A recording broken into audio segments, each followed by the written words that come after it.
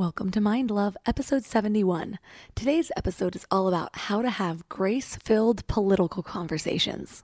So sometimes when we're in that dinner situation, we look around the table and we feel that it's important that we all get up from that table ready to write a law together or ready to support the same candidate. Like if we don't persuade everyone to be on the same page, we've lost something. And we haven't. We have to be willing to say, I'm in relationship with these people. That relationship has lots of dimensions that are not political. This portion of our relationship has tension in it. We are in different places, and that is okay. And that is true even when you are hearing things from them that are truly abhorrent to you. Turn up your frequency with Mind Love. Bite-sized brain hacks for seekers, dreamers, and doers. It's time to give your mind a little love with your host, Melissa Monte.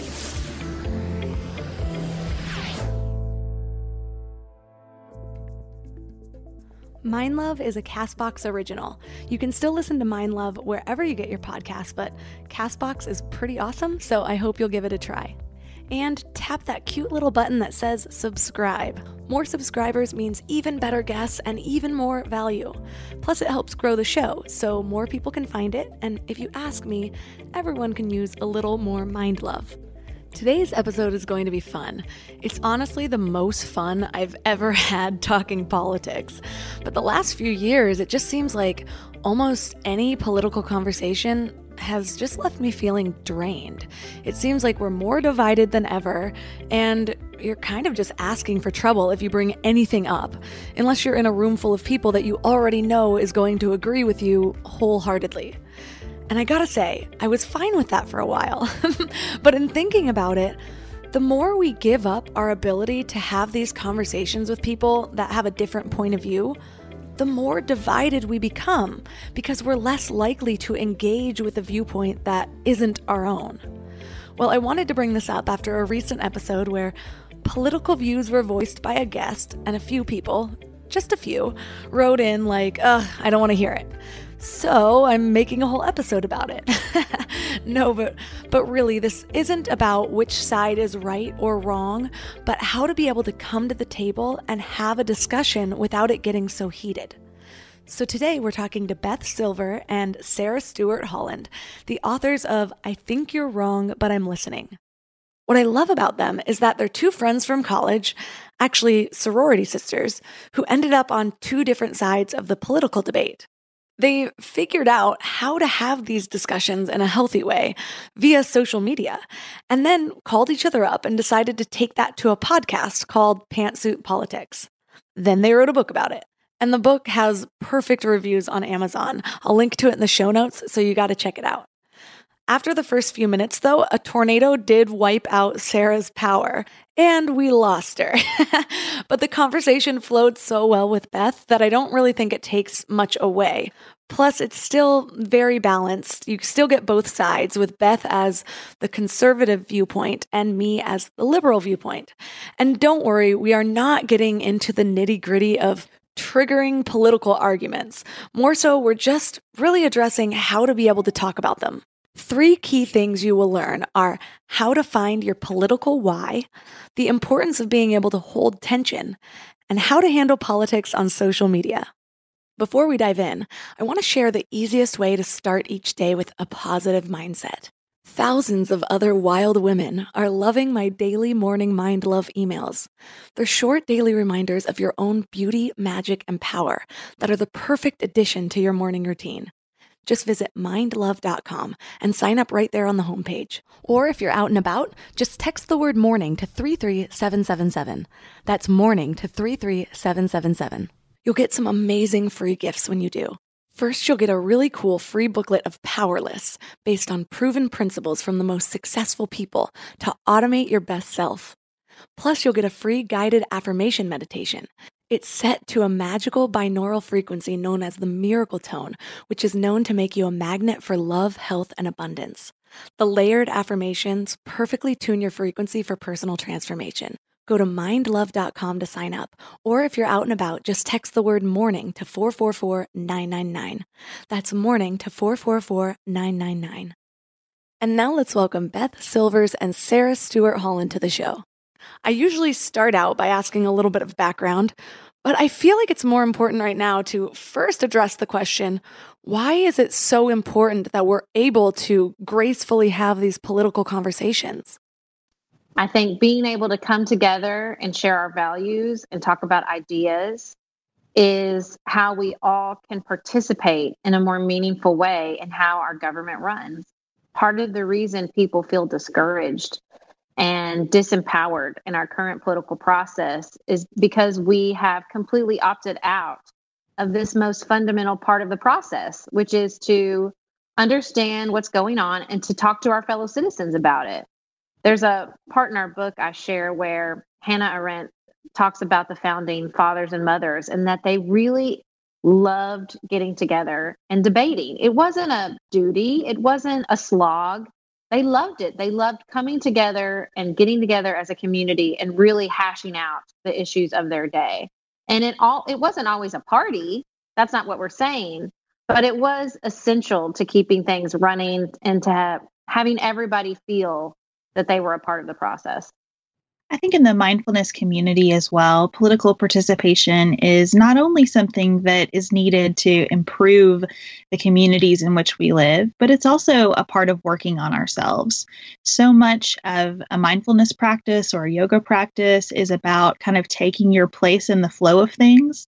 And in order to do that effectively, we need to be challenged. We need to have really difficult conversations with our fellow citizens. We need to opt in to the most painful kind of personal aspects of living in community with each other. And that's really how we encourage people to think about politics. Instead of thinking of it as this ugly, nasty kind of conflict-ridden hierarchy of power, to think of it as a genuine question. How do we want to live in community with one another? And that's something that we all have a really important role to play and that can work on us in really important ways. It's so funny. It wasn't until preparing for this interview that I started to think, wait, why have I been okay with just dismissing all political conversations? Yes, it does avoid arguments, but at the same time, what is a democracy other than people with opposing views coming together and making decisions for the future of our country? So it's actually kind of crazy to make sure that that's not in our day-to-day conversations. So what originally inspired both of you, a righty and a lefty, we should say, to come together and hold a platform and a book for these conversations? Well, we went to college together. We were sorority sisters, and we had kind of stayed in touch distantly through Facebook, as a lot of people do these days, or definitely did in the early 2000s or late 2000s. And I had been writing basically a parenting blog where I would show up every once in a while and be like, here are my thoughts on Syria. So I just would post these sort of random political thoughts. And Beth was following my blog and said, hey, are you ever interested in sort of an opposing side perspective on some of these issues? And I was like, absolutely. So she was on maternity leave and she wrote a couple posts for me, one which was called #nuance, in which she advocated adding the #nuance to any social media post as just a flag to say, there's more to this. We don't have to stake out the extremes and never sort of talk to each other or acknowledge the complexities of an issue. And it was really popular. And I had been thinking about doing a podcast for a long time. And I thought I might do an interview format with women that worked in politics because I had worked for Hillary Clinton in 2007 and worked on the Hill. And I thought, well, maybe I'll interview all these amazing women I used to work with. But it just kind of sat there. I never really did anything with it. And so when Beth wrote that post, I said, hey, would you ever be interested in doing a podcast? And she said, what's a podcast? And I said, don't worry. We'll figure that part out. And we did a test call and we talked for about an hour and it went so well. I said, hey, we're not going to do this anymore unless we're recording. And that's how Pantsuit Politics was born. I was really nervous when we started the podcast, both just getting my arms around what a podcast was and also speaking openly about my political perspectives. I had a full-time job, I had a family. I wasn't sure that anyone would listen, but if they did, I was really concerned about what that would mean in my life to go public with all of my deepest thoughts. And I also realized it would be a really bad podcast if I were trying to filter myself. You know, there was no point in doing it if I didn't show up completely vulnerably. And so as I think back on it, there's a really good lesson in that, which is we do have to just kind of dive in wholeheartedly to these conversations. And instead of showing up defensively, as many of us do. So when we talk about politics, instead of just coming to the microphone as we do in podcasting and saying, here I am, this is me as a complete person, I'm going to give it all to you. A lot of times we go into these conversations like we have to win the day, or it's a debate and we're trying to show how smart we are, or that we're right or righteous or something like that. And I almost think the format of podcasting is a really good example for people of like, just come and be yourself, and all of you, and give it your best go. Plus, it helps as a podcaster that I always have the last word. Just kidding. Well, your book is called I Think You're Wrong, But I'm Listening, A Guide to Grace-Filled Political Conversations, which, first of all, great title. When I was looking through it, what I love about it is the first few chapters are all about starting with yourself. And basically everything I've ever taught on this show has to do with first starting with yourself and starting inward. So how does that exactly apply to the political scene as well?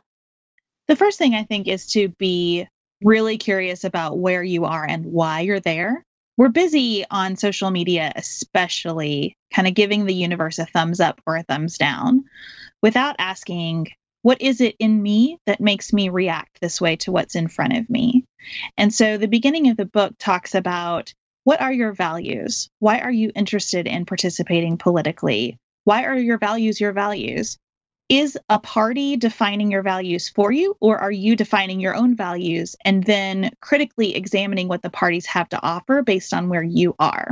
We encourage people to think really deeply about all of the things that make you a Republican or a Democrat or a Libertarian or a member of the Green Party, whatever it is, and just find some softness around that. It's not that you abandon any of it. It's not that we want you to change any of it. We just want you to really step back and ask, why am I here? And what is in my why that I can use as a way to connect with people around me, even if their why takes them in a different direction than mine? Because we really believe these conversations can be a vehicle for self-growth. But they can't be a vehicle for self-growth if your only concern is the other person. If you don't start with yourself and to really get curious, just like Beth said, about your values, about your policy positions, about why you have such a emotional reaction to certain issues. I mean, that should speak to the mindfulness community too, right? Like if you have a reaction, why are you reacting instead of responding with some of these issues? Because examining that and coming to a fuller awareness of what's animating you and what your values are can be really illuminating, can really help us to understand ourselves better. We really believe politics can help people do that. I got really into politics for the first time really in the 2016 election. And before that, I would just educate myself enough to vote. And to be honest, there were probably plenty of times in my 20s that I voted just based on party. But in the presidential election, I was very emotionally attached to the outcome. And obviously the outcome did not go my way, so it was really deflating. But getting in there and learning about both sides got me to see that there's way too much of the us versus them mentality, when really our passion should lie with the causes and the movements, rather than proving one another right or wrong. So my political guidepost is just choosing something based on love over fear. And it served me really well in just keeping me level-headed and helping me to spot some of the things within my own political affiliation that don't fit those values. It's funny, my close friend Bridget has a podcast called Walk-Ins Welcome, and she had somebody on named James Lindsay, and they were talking about how the far right and the far left have both sort of sprouted up these doomsday cults where they're both just fear-based, freaking out the other side that the world's going to end if the other party takes control. So those types of things will set off my bullshit meter. So mine is love over fear. And I'm curious, what is your political why?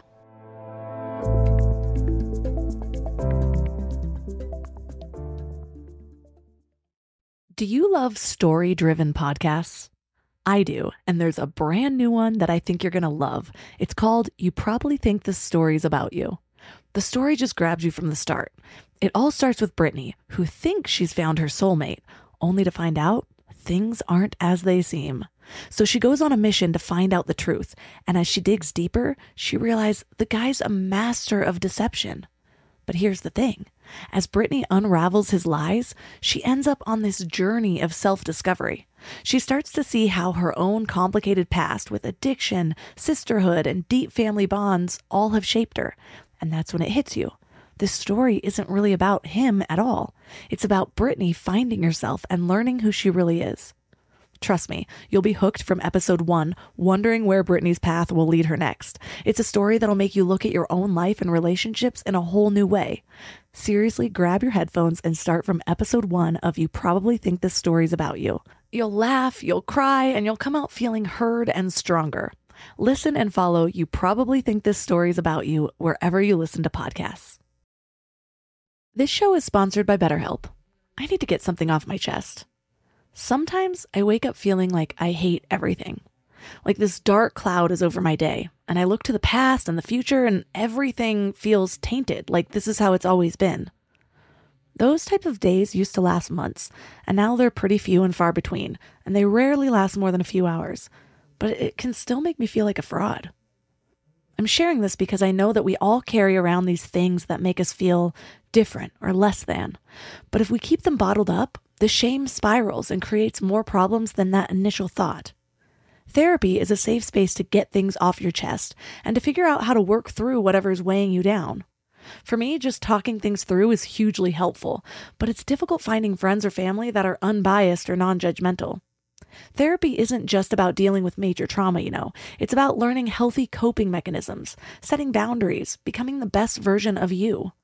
BetterHelp makes it super convenient too. Everything's done online, so you can fit therapy sessions around your schedule. Get it off your chest with BetterHelp. Visit betterhelp.com/mindlove today and get 10% off your first month. That's BetterHelp, HELP.com/mindlove.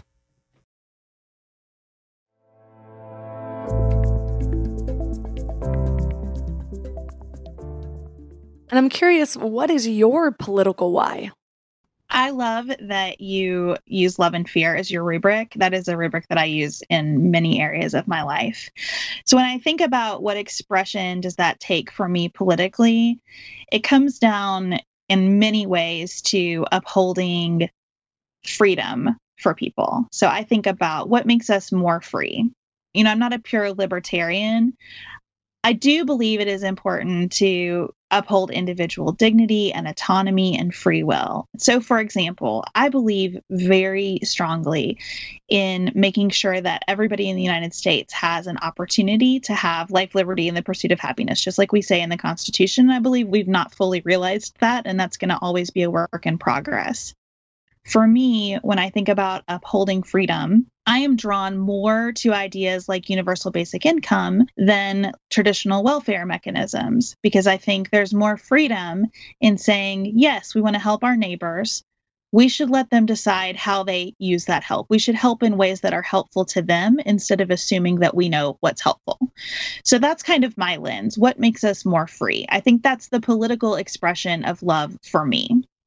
That's such a good point, because it's easy to be in our own little bubbles, surrounded by our like-minded friends, in an area affected by certain issues.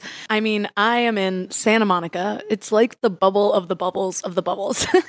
I can overhear a conversation in a coffee shop, and my first thought is agreeing. But if I zoom out just a little bit, as much as I agree, I can also recognize that it could sound kind of crazy. There's actually a Twitter account that I think plays on the humor of that so much. It's called Los Feliz Daycare.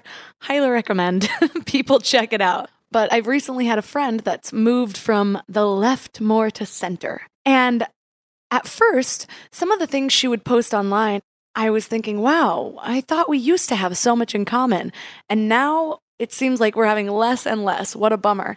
And then I started talking to her and asking her viewpoints and actually really seeing where she was coming from in such a big shift. And I have to say, if I just opened up a little bit, I do think she has a ton of good points, which has then shifted the way I think about my own political affiliation. So I think sometimes it just takes stepping outside of that bubble and taking off our defensive armor to actually see where the other person's coming from.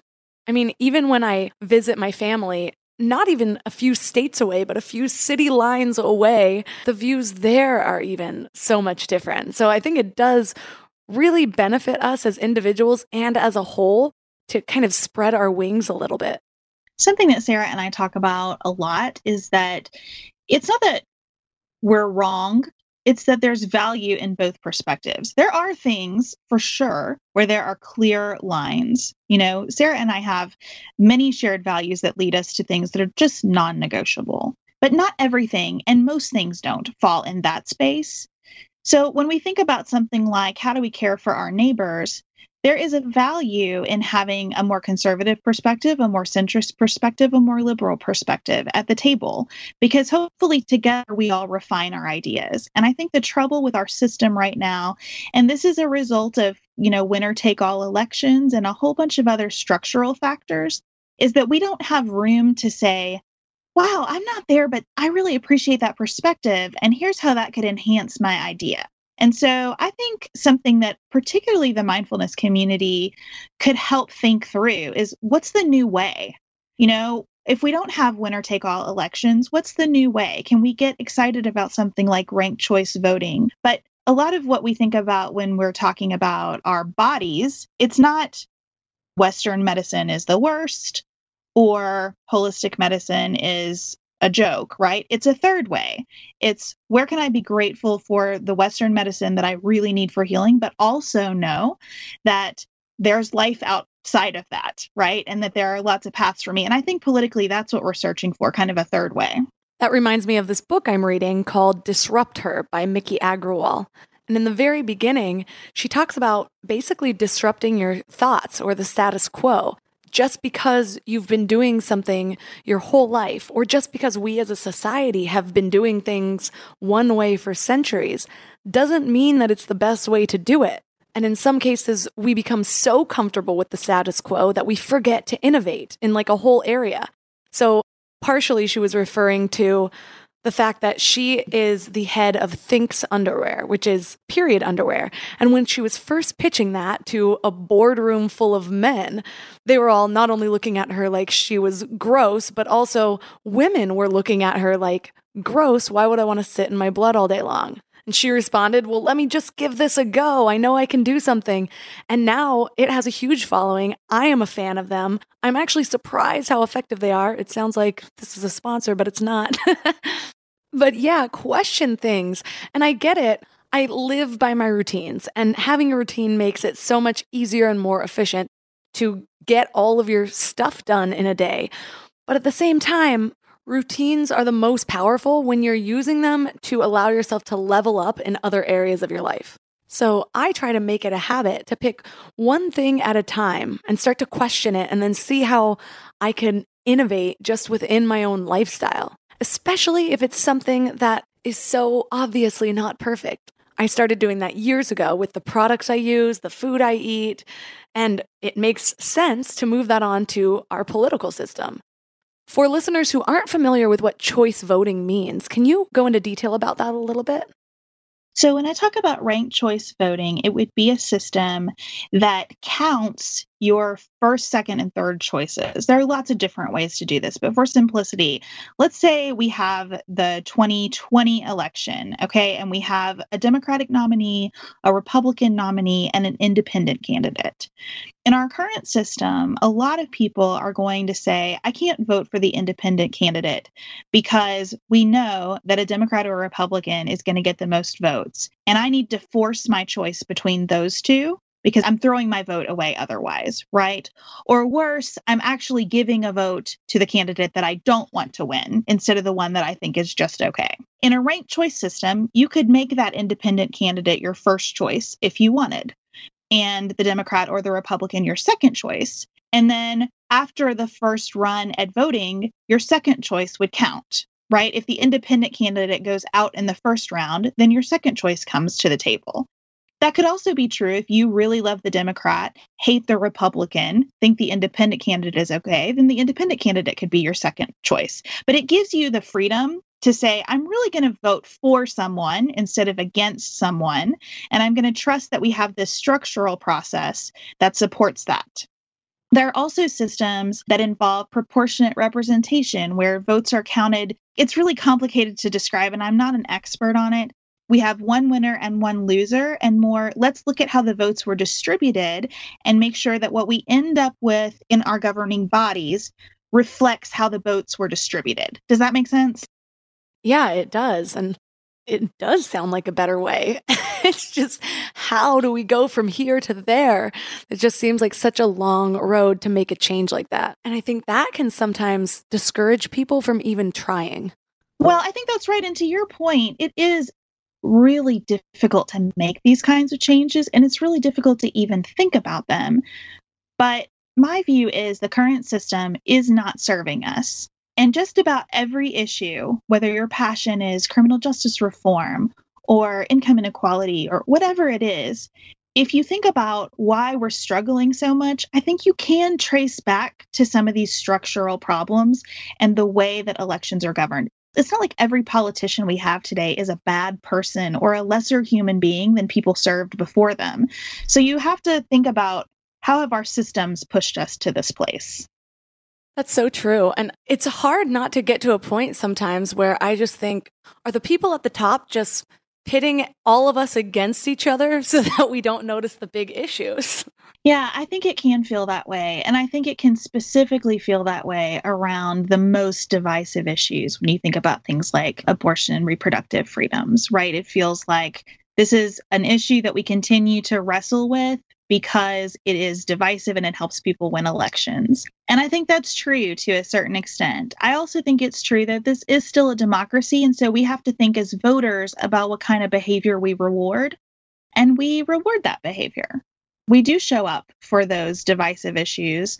We don't show up so much to say, hey, I really appreciated the way you voted on this resolution concerning the war in Yemen, right? It's hard to pay attention to the level we need to pay attention to take better care of our democracy. But that's what I would argue we need right now, and why Sarah and I wrote the book. We need to take better care of our democracy.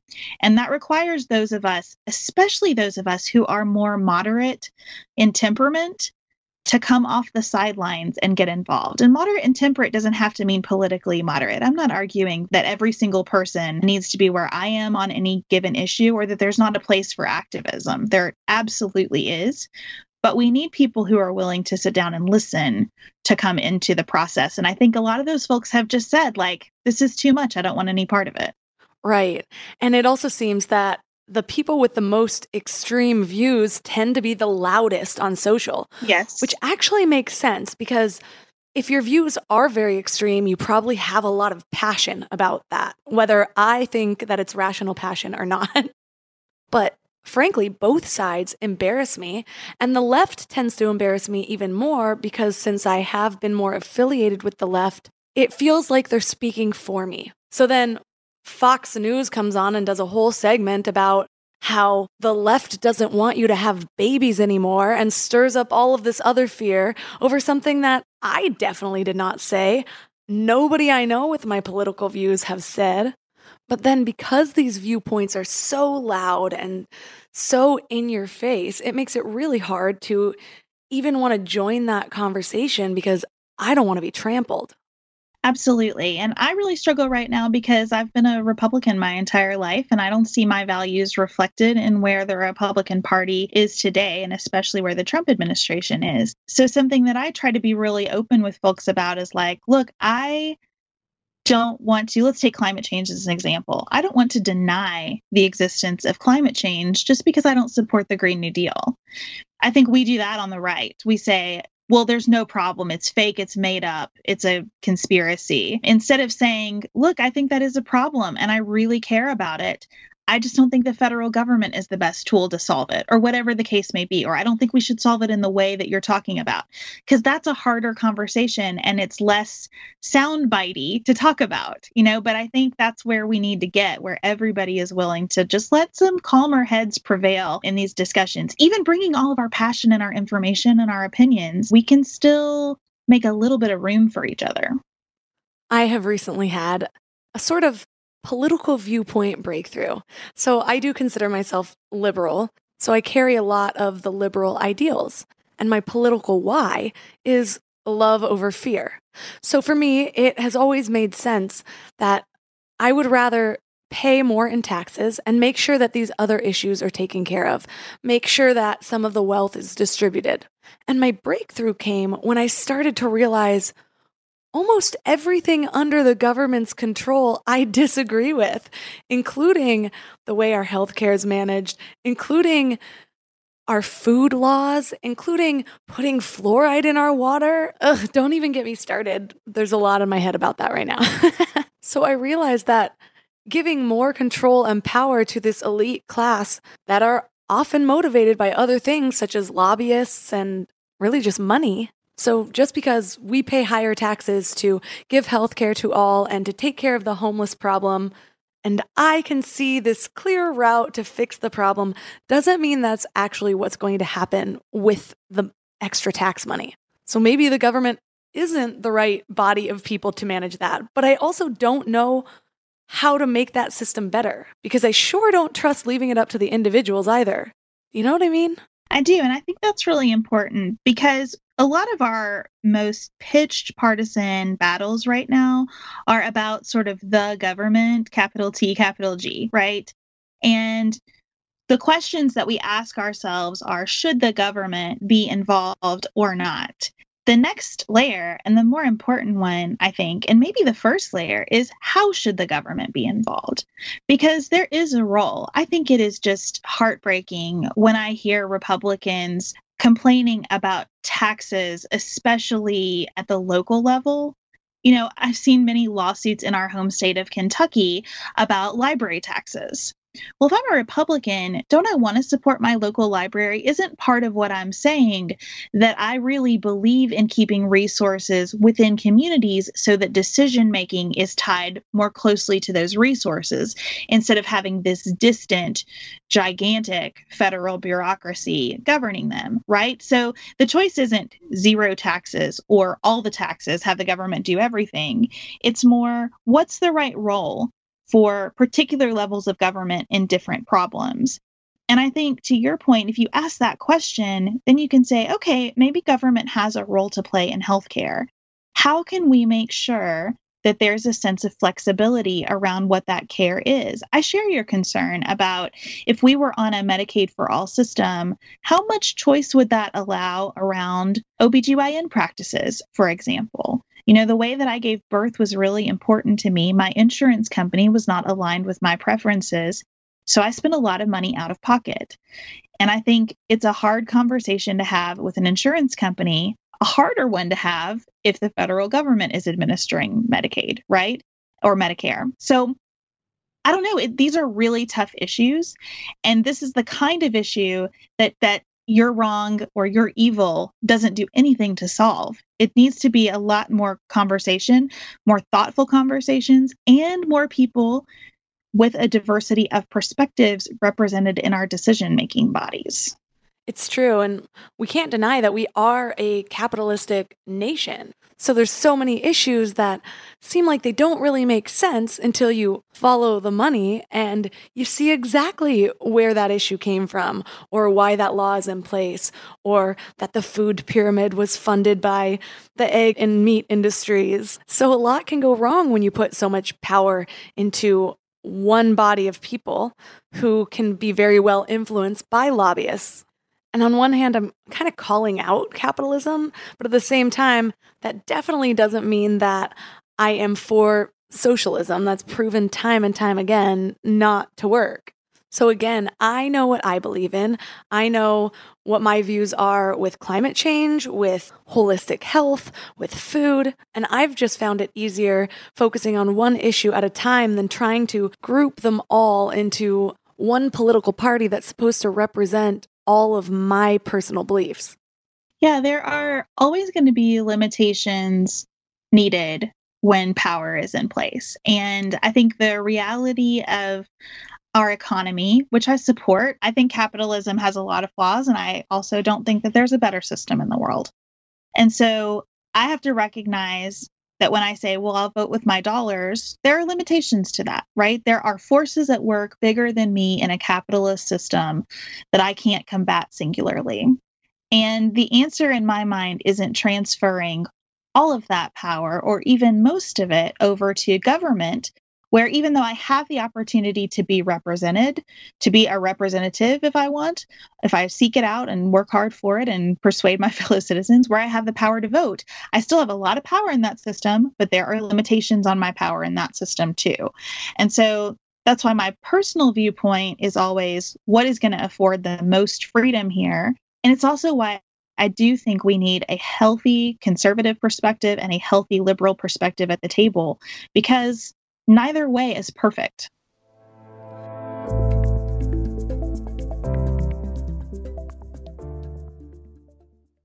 You know, I'm all about aligning in every aspect of life, right? Well, that philosophy extends to hiring too. When it comes to finding the perfect fit for your business, sometimes the best approach is to stop the endless searching and start focusing on alignment. And that's where Indeed comes in. Indeed is like the matchmaker of the hiring world. With millions of job seekers visiting their platform every month, their powerful matching engine is designed to connect you with candidates who truly align with your needs and values. But here's the thing. Indeed isn't just about finding any old match. They're committed to delivering quality.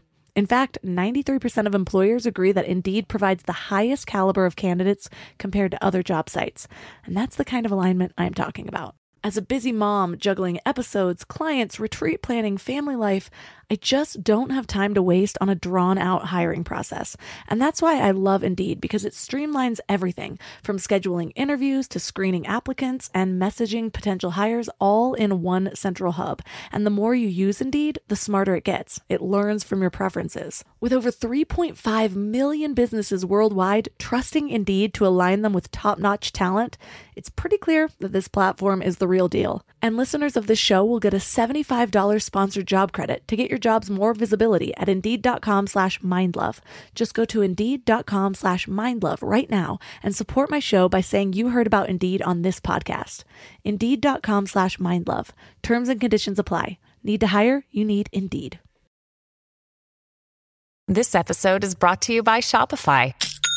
Forget the frustration of picking commerce platforms when you switch your business to Shopify, the global commerce platform that supercharges your selling wherever you sell. With Shopify, you'll harness the same intuitive features, trusted apps, and powerful analytics used by the world's leading brands. Sign up today for your $1 per month trial period at shopify.com/tech, all lowercase. That's shopify.com/tech.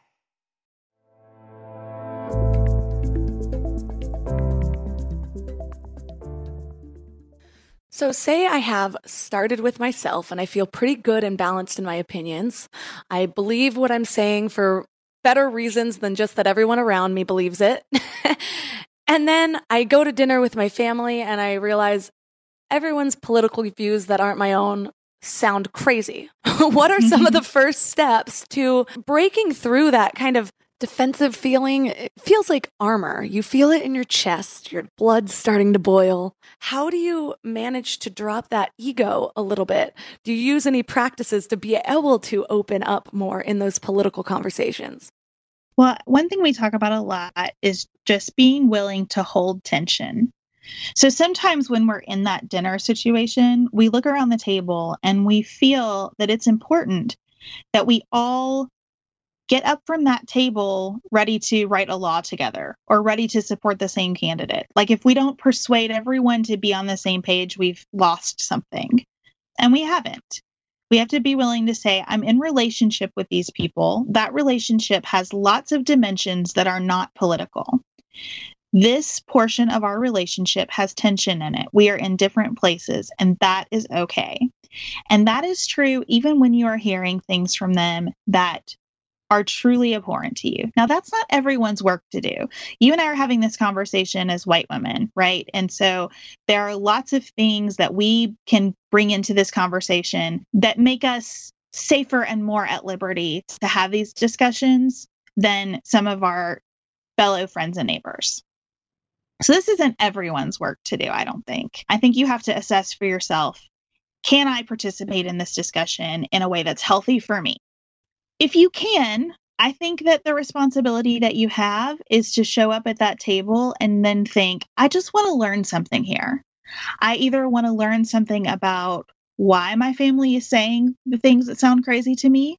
I want to learn why it sounds crazy to me. Maybe I'll step up and be even clearer about how I feel, even if that puts me in even greater opposition to my family. But I'm going to learn something from this conversation. If you can approach this table with curiosity and a sense of grace just meaning these are all human beings who are as entitled to sit with me as I am with them, I think it helps you to start peeling that armor off. It's so funny when you really compare. So when I go to another country, I immerse myself. I observe what they do. I try to soak up their culture and join in as much as I can. And something about that seems really easy to me. I rarely feel any feelings of judgment unless some class of people is being oppressed in some way.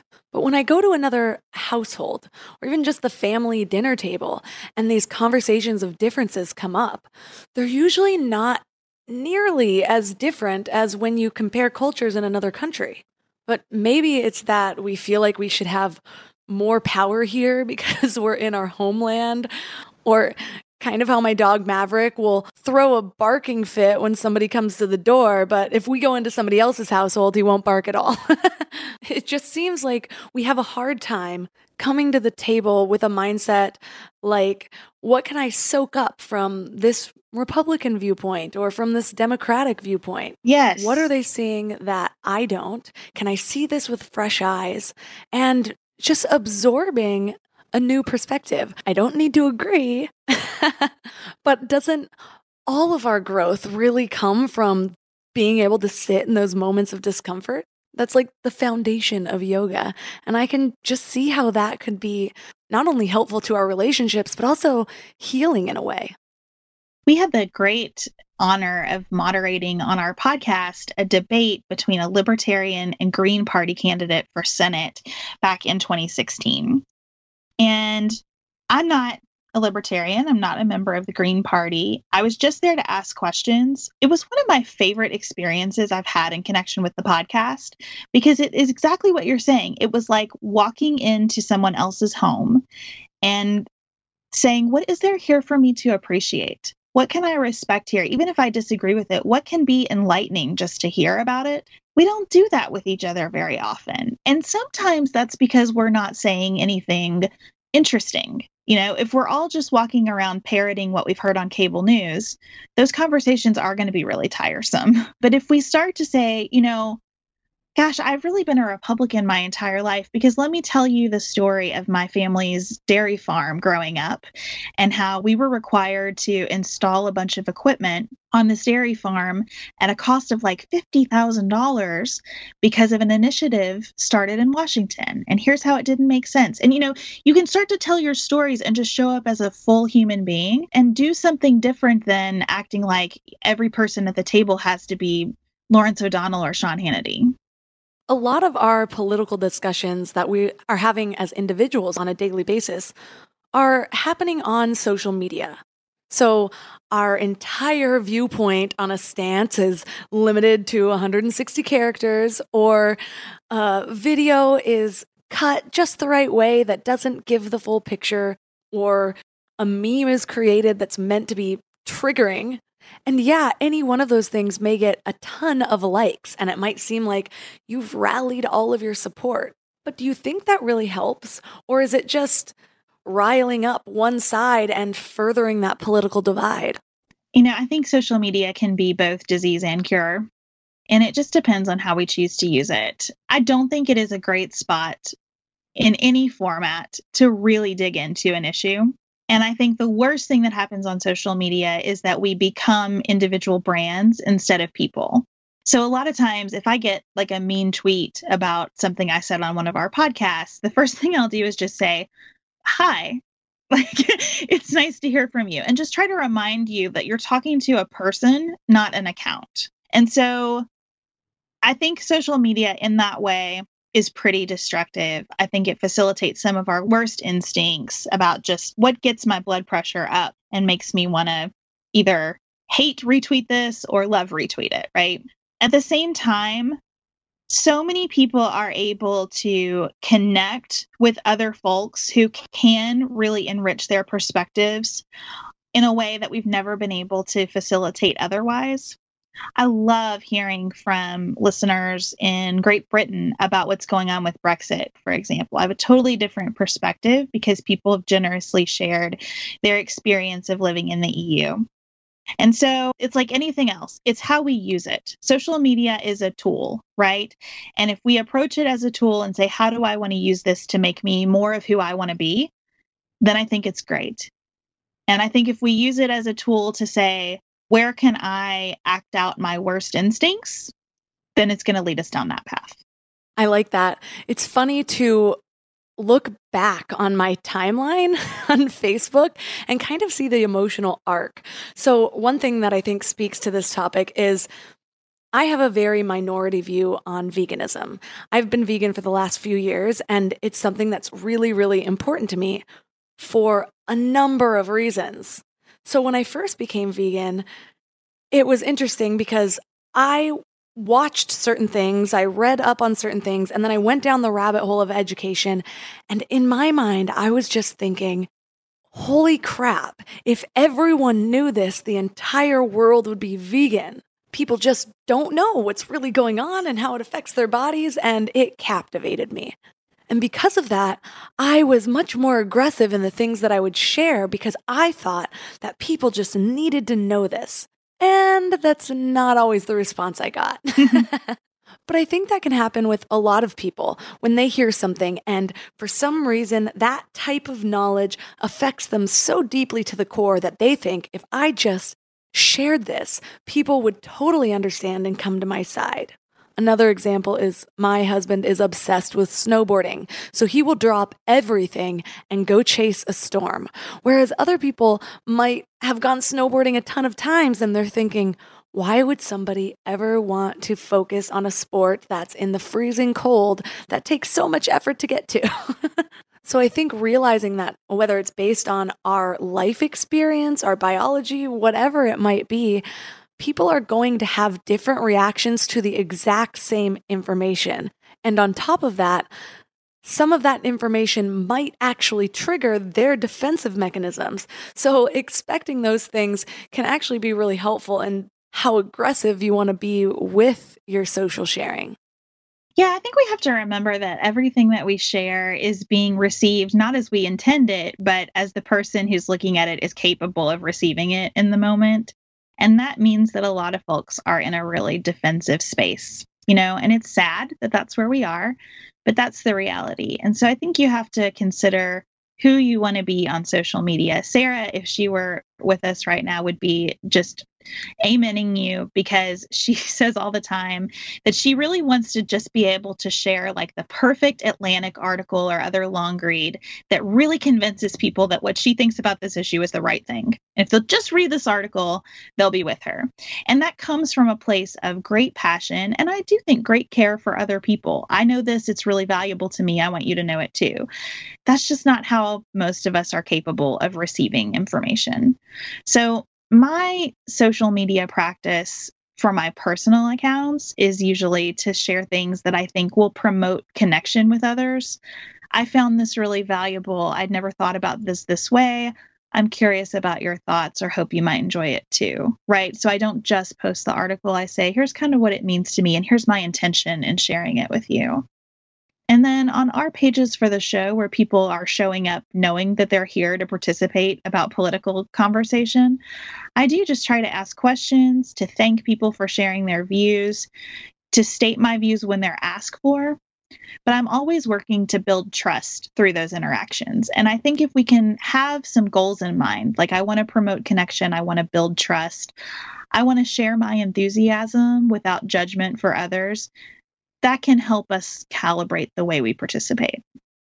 Right. And even just thinking along the lines of, is what I'm saying going to put somebody's armor on, or is it going to be more of a warm invitation to come together for a conversation? And there's so much name calling going back and forth between conservatives calling liberals libtards and liberals calling conservatives Nazis. Like, none of this is going to scratch the surface toward change. It's actually going to push them further away from whatever viewpoint you're talking about. And I think there really were a lot of people who thought, well, listen, I really think that these people are Nazis, so I'm going to voice that, and then people won't want to be associated with that side.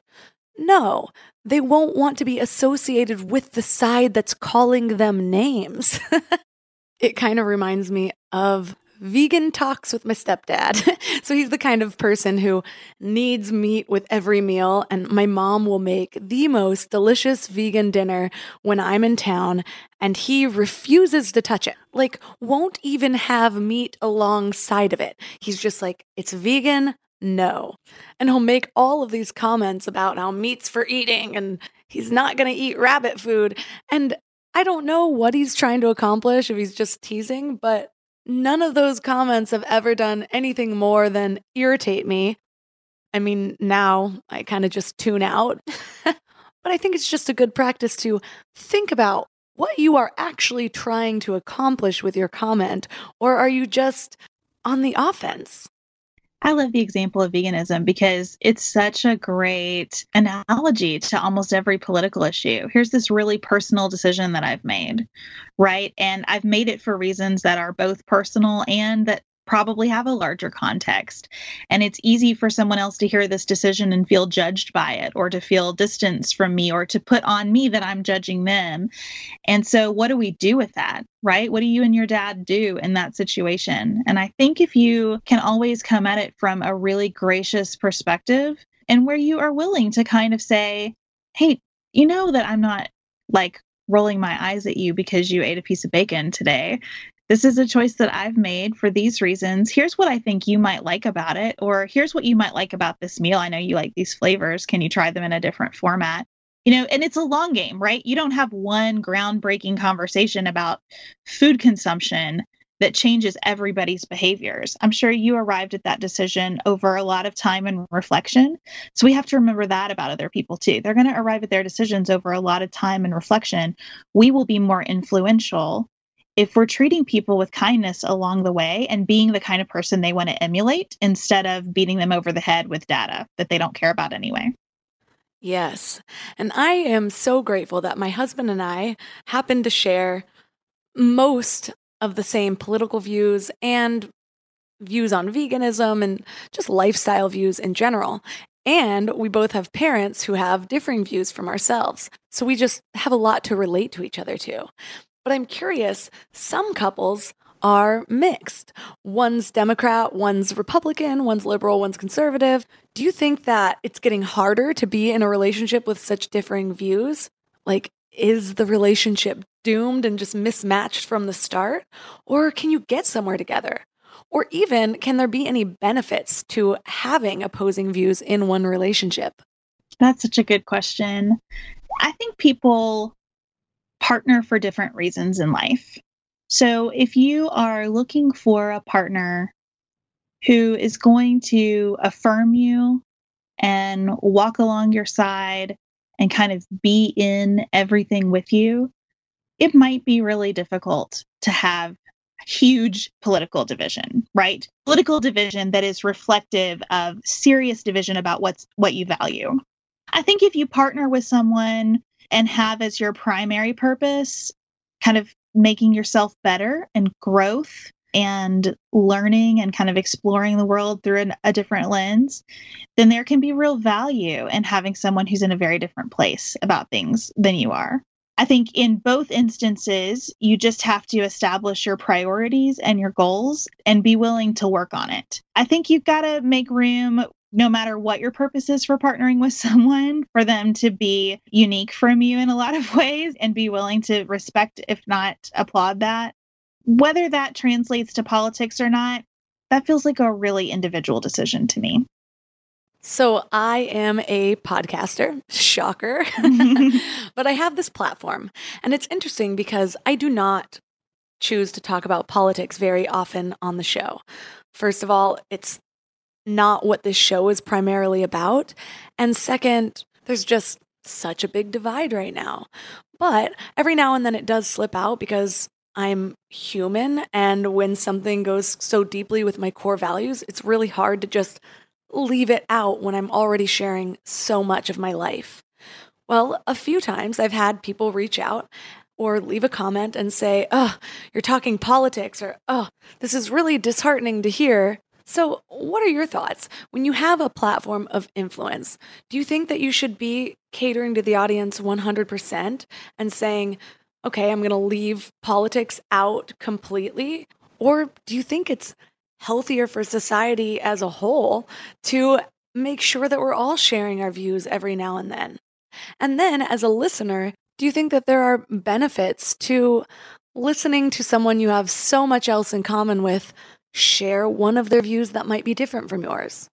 Yeah, it's 2019, so it's hard to not talk about politics, right? It's just so infused in almost every aspect of our lives and our culture.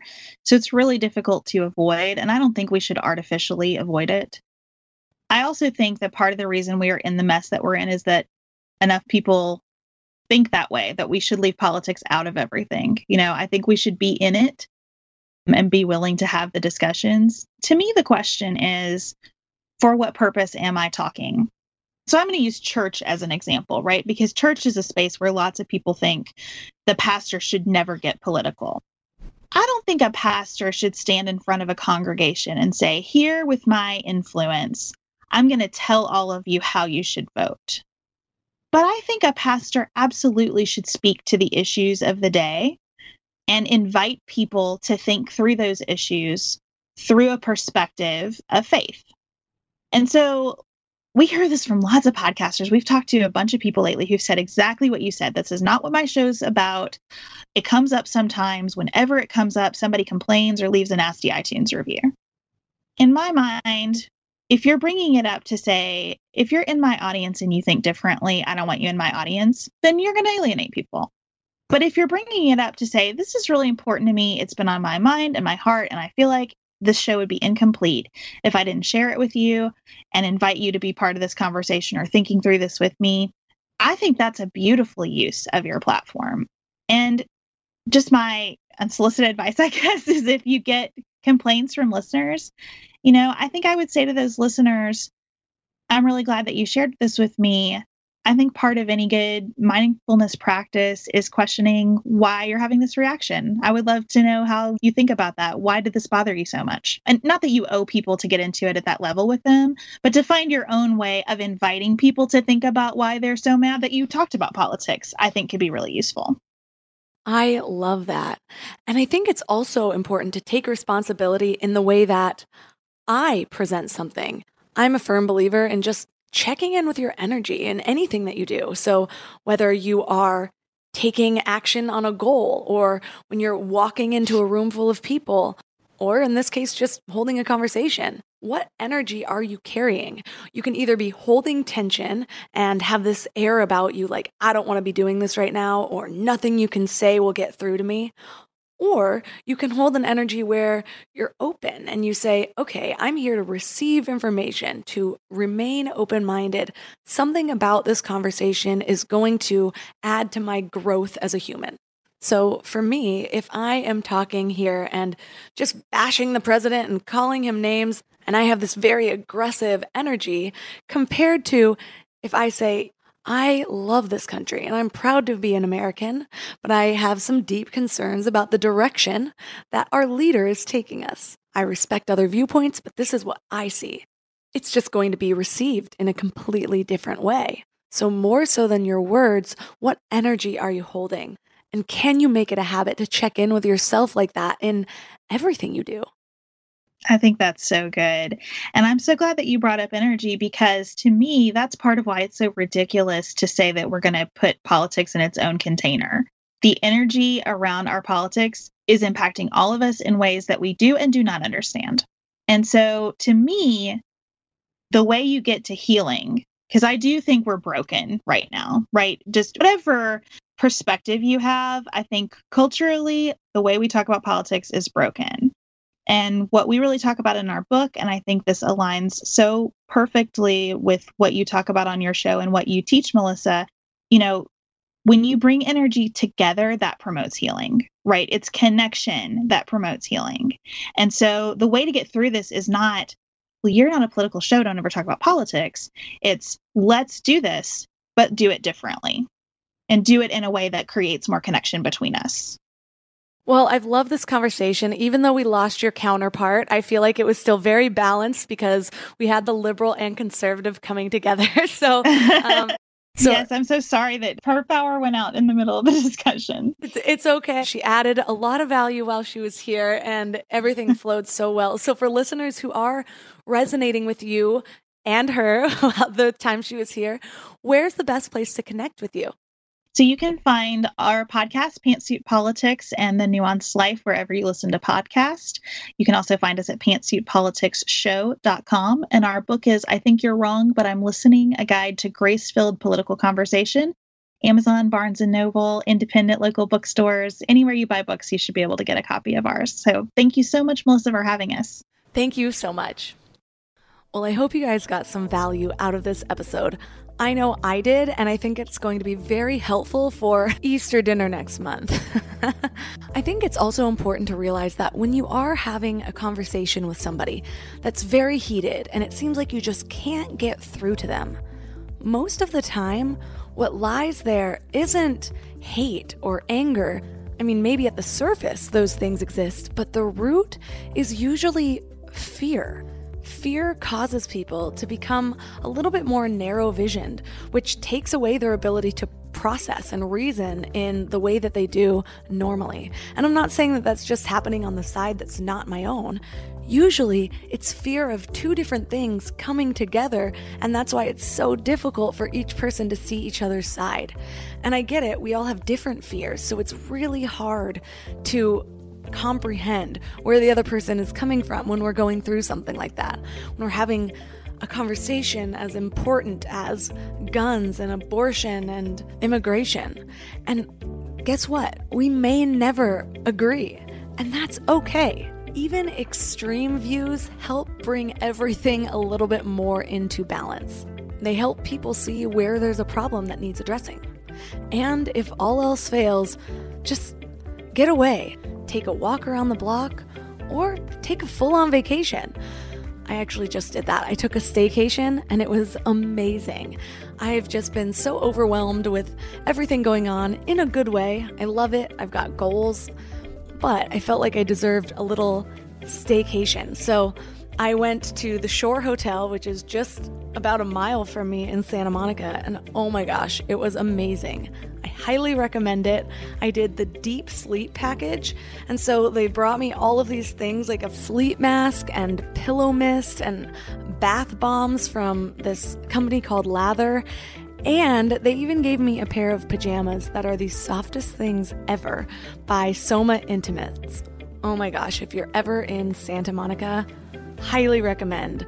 It is right across from the beach, and the patio view was literally just the beach. It was spectacular. Best self-care reward I've ever treated myself to. All the links mentioned in this episode are at mindlove.com/071. So I link to both Beth and Sarah's book, I Think You're Wrong, But I'm Listening, and also Disrupt Her by Miki Agrawal, which I mentioned earlier in the show.